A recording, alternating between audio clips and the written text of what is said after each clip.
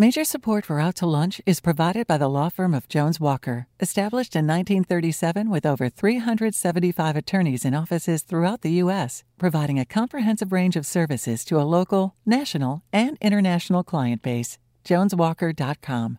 And by Shorten Associates, legal recruiters in Louisiana and Texas. And by Wyndham Garden Lafayette. From Spoonbill Restaurant in downtown Lafayette, we're out to lunch with creative business consultant Aileen Bennett. It's business, Acadiana style. Hi, I'm Aileen Bennett. Welcome to Out to Lunch. We often hear the current era we're living in described as the information society. With the advent of the internet and mobile device, you have access to more information literally in the palm of your hand than any other human beings in history. To know everything in the world, you don't even need to be able to read. You can just say, "Hey Siri," or "Hi Google," and ask your device to tell you whatever it is you want to know. But all that information on the World Wide Web doesn't just magically appear there. We're still reliant on people who can read and write effectively to post it. When it comes to information about what is going on in the world, those people are journalists. Journalists have typically written for newspapers. Up until a few years ago, if you wanted to read what journalists are writing, you had to buy a newspaper. But now we get most of our news online. And in information society, we expect information to be free. That trend has led to the well-documented demise of the daily paper. Except, not here. Here in Acadiana, we are in the atypical position of having a newspaper that is actually expanding, both in its staff and coverage. That newspaper is The Advocate. At The Advocate, one of the people behind this trend-bucking expansion and the person charged with figuring out how to make money out of information everyone expects for free is the company's publisher, Judy Tezotis. Judy, welcome to Out to Lunch. Thank you so much. No doubt, Judy has a massive task making a newspaper profitable. But you have your own struggles with money, we all do. Most of us somehow manage to spend all of the money we make. Even if we get a raise or we win the lottery, somehow we find a way to spend it all. So that when it comes time to buy something we really want or really need, we stress out about it. Or we put it on a credit card and stress about it every month for years to come. Wouldn't it be great if you could figure out how to live within your means, have everything you want within reason, be happy, and even have savings? According to Molly Richard, that doesn't have to be a fantasy. That can be your real life.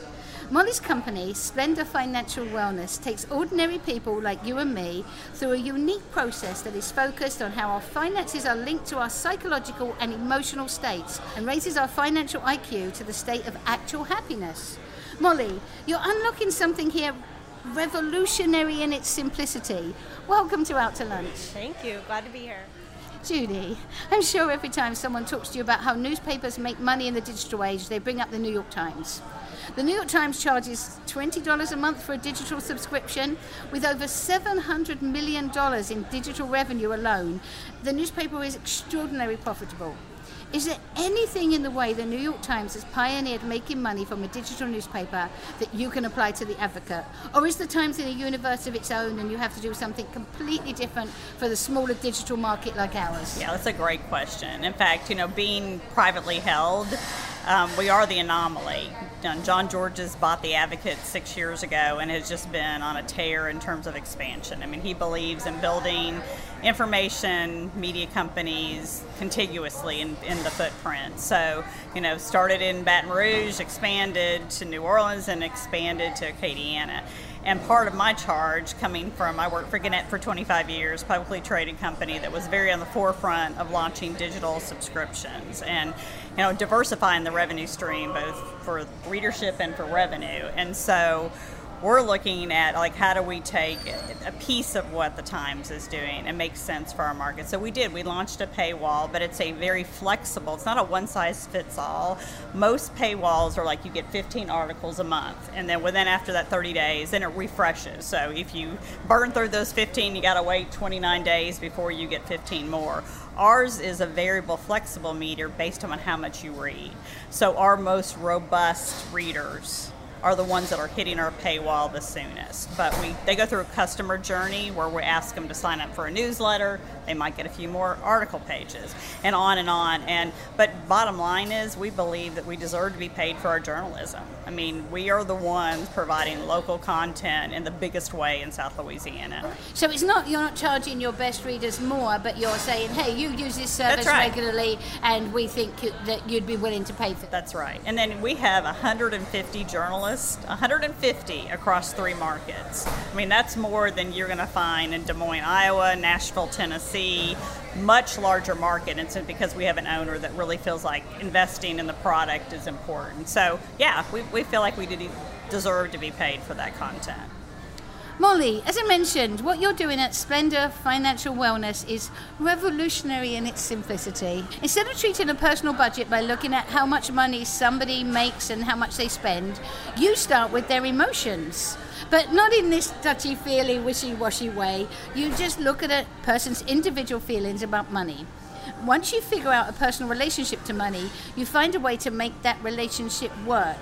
Can you start by explaining how our belief system, what we believe and feel about money, relates to how we make and spend money? Yeah, sure. So psychologically, if you have a belief system at, subconsciously at really deep levels of your psyche, your behaviors reflect that belief system in a lot of ways. So for instance, if you have a belief system that money is bad for whatever reason, of course your behaviors are gonna, get rid of whatever money you have, feel guilt if you have savings in your bank account, and just generally feel uncomfortable with the idea of having money, feel like it's bad to have it.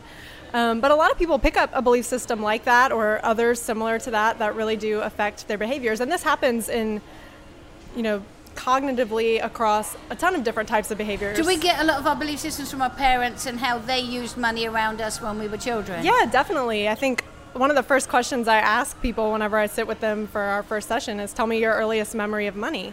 Because a lot of times we pick up on things from either our family members or our guardians or just experiences in our lives that we decide are true about money.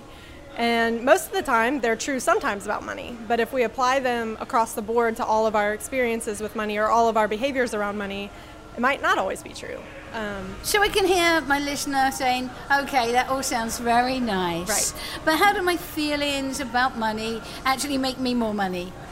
In the same way that some beliefs about money cause you to avoid receiving or keeping money, other beliefs about money, if you're able to replace the old beliefs about money, will lead you into more opportunities where you're willing to receive money. So someone can make more money just by wanting more money? Yes. Yes, that's a very simple. I like that. I mean, it's kind of like, I don't know, if you think about athletes and the way that their psyche works is most of the time they believe that they're capable of things that most people would decide are impossible, and then they go ahead and break a record, and everybody thought that was impossible at one point, and it wasn't. That's an extreme example, but in little small ways, a lot of the time that people, don't make a financial goal for themselves is because they have a belief system that they're not able to do it. So by challenging that belief system, you challenge the outcome as well. So let's talk about belief systems with Judy. Judy, you're in charge of arguably the most influential statewide media company. Does your No company... pressure. Thanks, Aileen. Thanks for reminding me of that.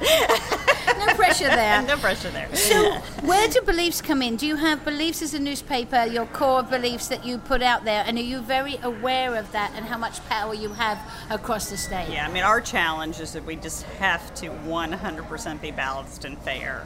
And that is such a tough thing in this environment because you 50% label us as conservative and 50% liberal. And you have to walk that really thin line. And we're very thoughtful, particularly our editorial pages, of making sure that we have, opposing views and that we welcome that diverse dialogue.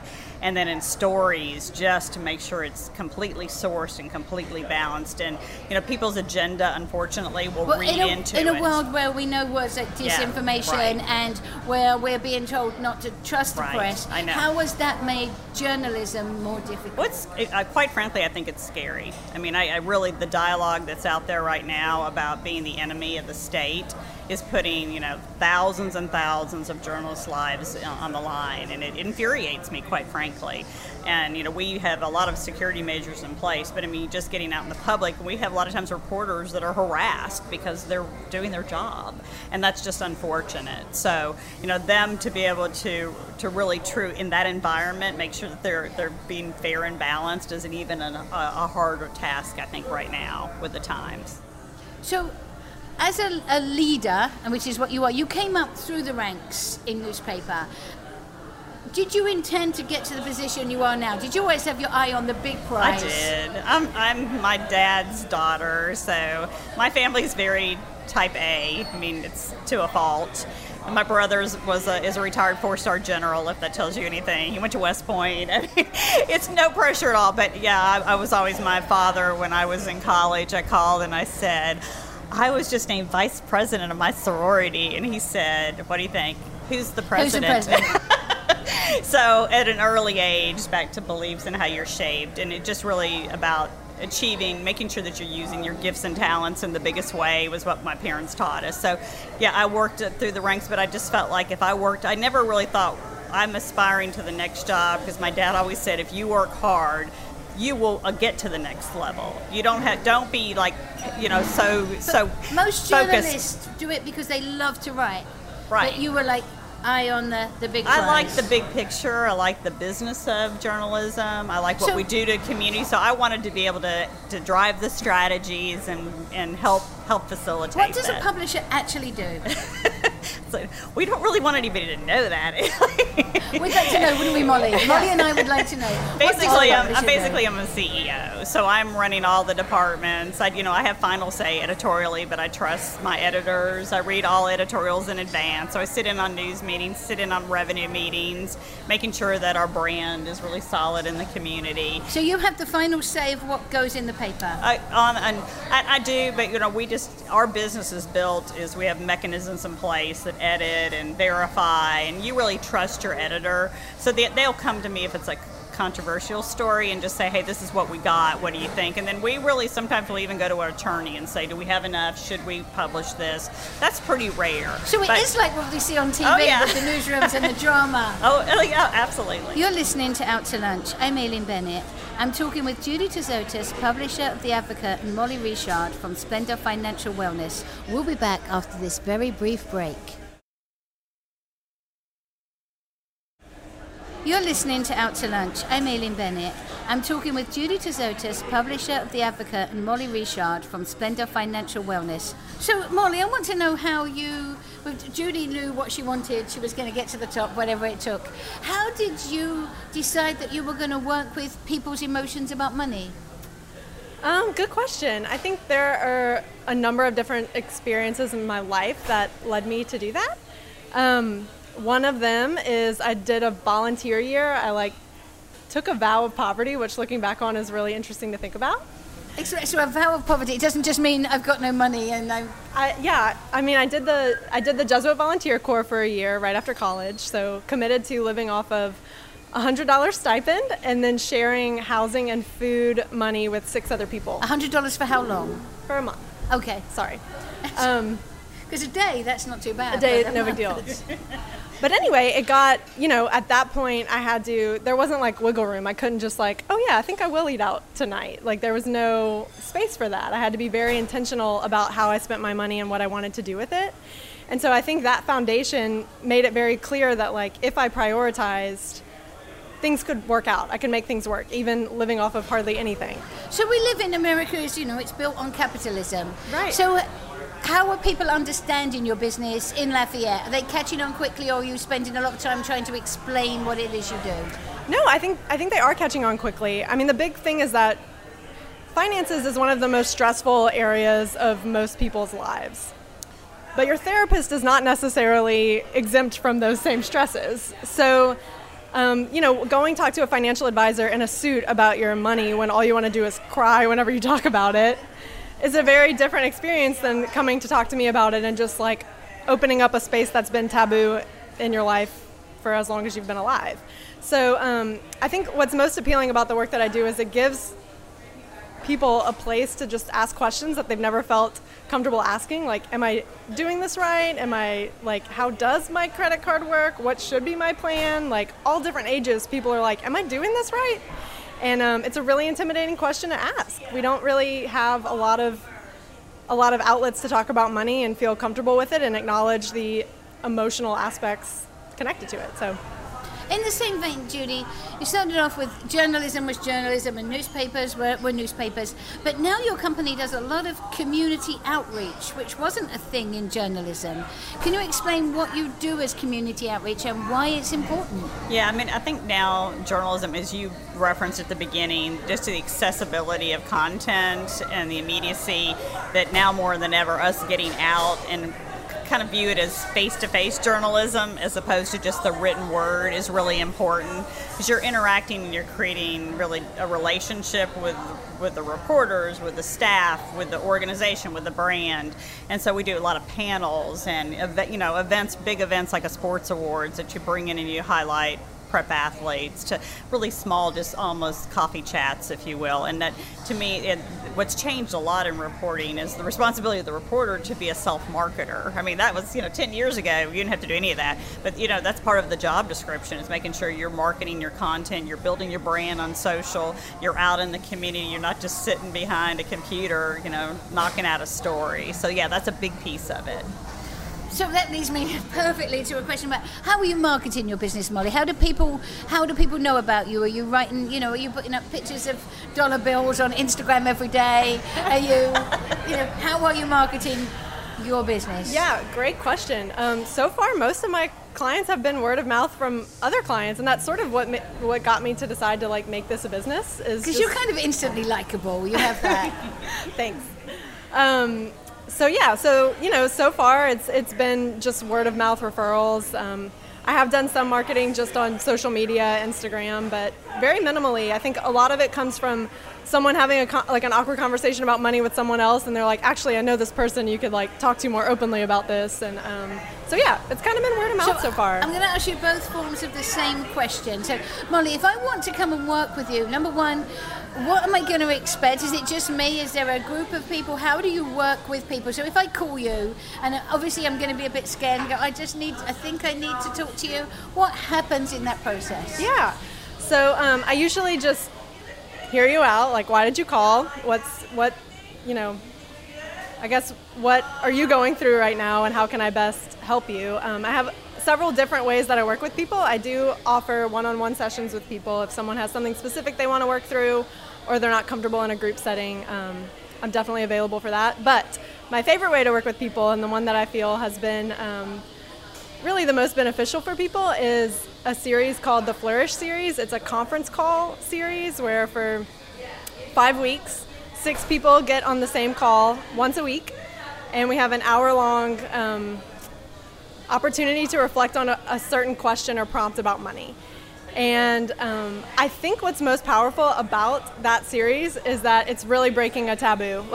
6 strangers who have never gotten the opportunity to talk about what money really feels like, or what questions they really have about it, or what they want from it. It's pointless to just want money for money's sake, but whenever people are like, I really, really, really want to go back to school and not have to be in a ton of debt about it, or I really, really, really want to be able to take my family on a vacation once a year and not feel guilty the whole time that we're trying to enjoy, each other's company.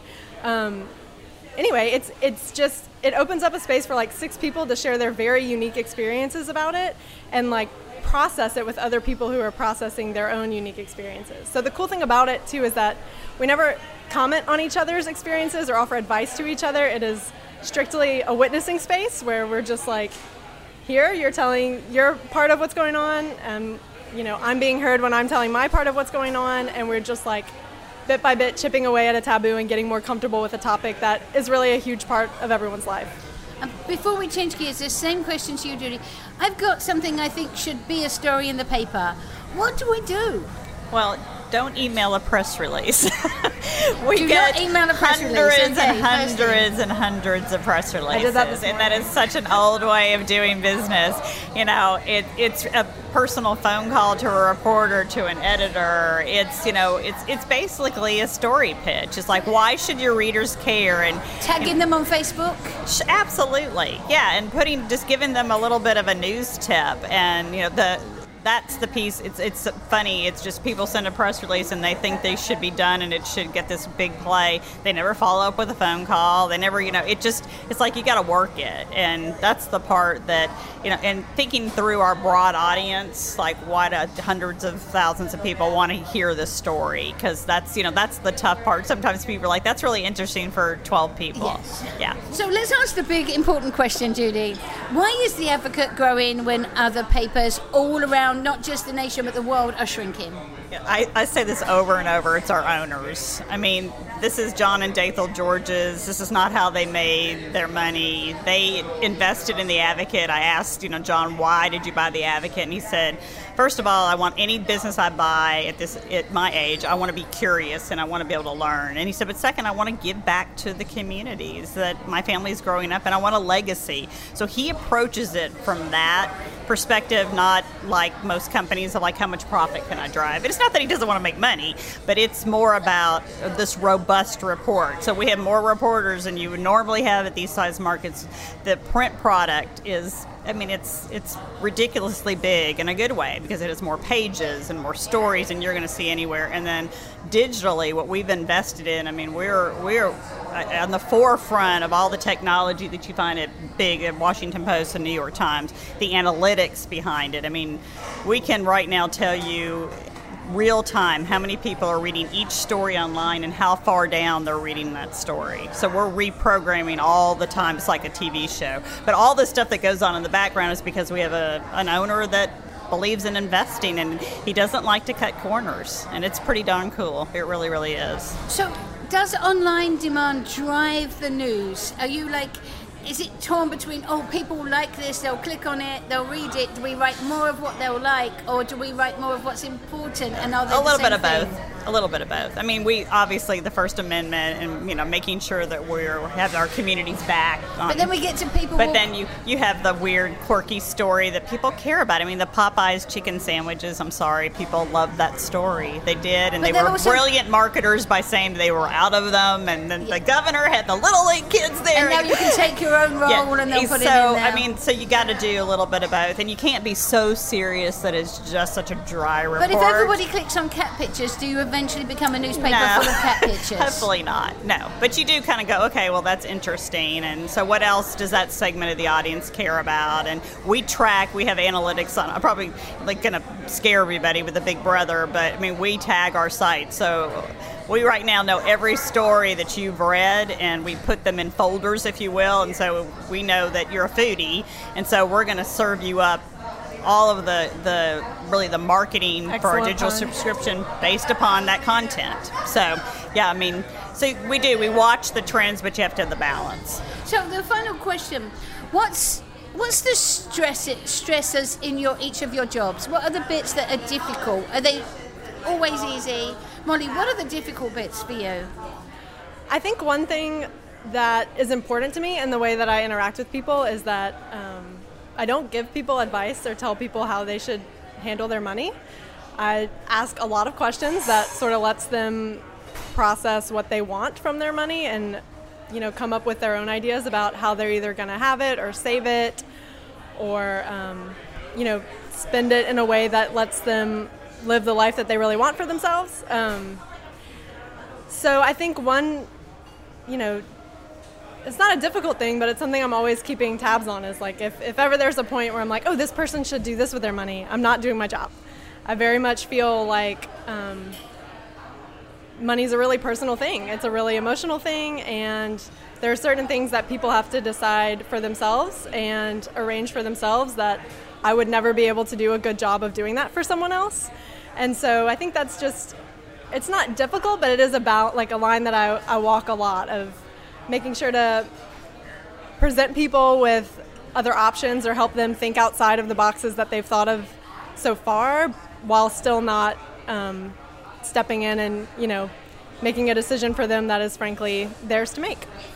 Judy, There's a lot of different stresses in your job. There are. I mean, I guess number one is I go to work every day thinking about all the employees and their families that have put trust into our organization. So I carry that with me every day, that I make sure they're satisfied, they're challenged, and that, they're doing a job that's going to pay dividends for our company, because, nobody wants to worry about, in this business, most people are worried about, am I going to be laid off? Because so many media companies are downsizing. So thankfully we're not doing that, but that still weighs on my shoulders. I mean, that's probably number one. And I care about our staff, and I want them to grow and thrive, and I want them to have a life outside of our organization. And this is a very time-demanding business, so you have to really peel people away and make sure they're taking care of themselves. Thank you.